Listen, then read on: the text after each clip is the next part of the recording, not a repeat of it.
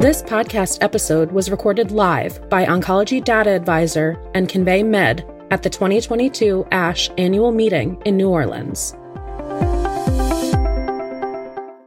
Welcome to Oncology Data Advisor. Today we're here at the ASH annual meeting, and I'm joined by Dr. Samir Al-Hadidi, who's here to talk about a couple of his studies. Thanks so much for joining today.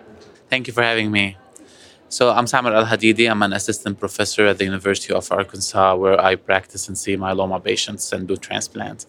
This conference, we presented multiple papers.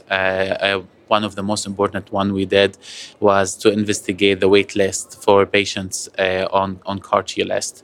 Those patients are usually relapsed refractory myeloma, so they exhausted multiple lines of therapies, and they put on the list because of them needing this therapy.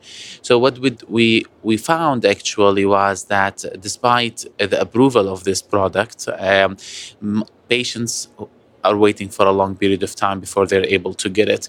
So on average, to get the slot to start the process, it takes them up to 4 months to start the process and up to 5.5 months, close to 6 months of getting the actual product.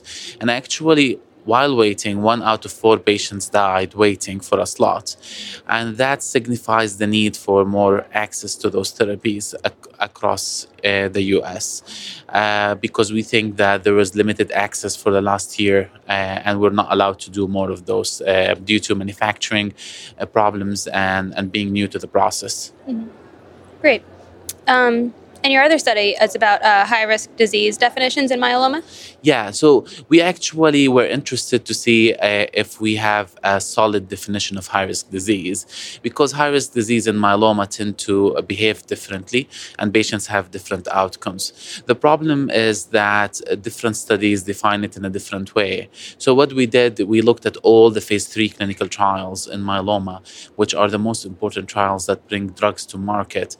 And we found extreme variability between the definitions of those trials.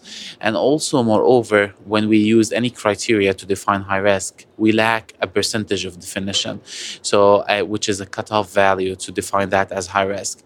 We think this is important because defining high risk will be the first step to identify those patients and try to study different maneuvers of treatments to help them. And we think with the current schema of various definitions, that would be really difficult to do. Right. Great. Anything else you'd like to share, either about your studies or about your experience at ASH? Well, it's overall it's a great experience. We're back in person. There are multiple, excellent studies across all hematological diseases, including, benign diseases and malignant cancers. We're excited in the field of myeloma that there are many new agents with promising activity that may help patients who need. But that remains, an optimistic view. We need to wait more and see how those agents will do in better studies. Great. Thanks so much for stopping by and talking about this. Thank you so much. Thank you for listening to this podcast, recorded live at the 2022 ASH annual meeting by Oncology Data Advisor and Convey Med. For more expert perspectives on the latest in cancer research and treatment, be sure to subscribe to the podcast at conveymed.io and oncdata.com. Don't forget to follow us on social media for news, exclusive interviews, and more.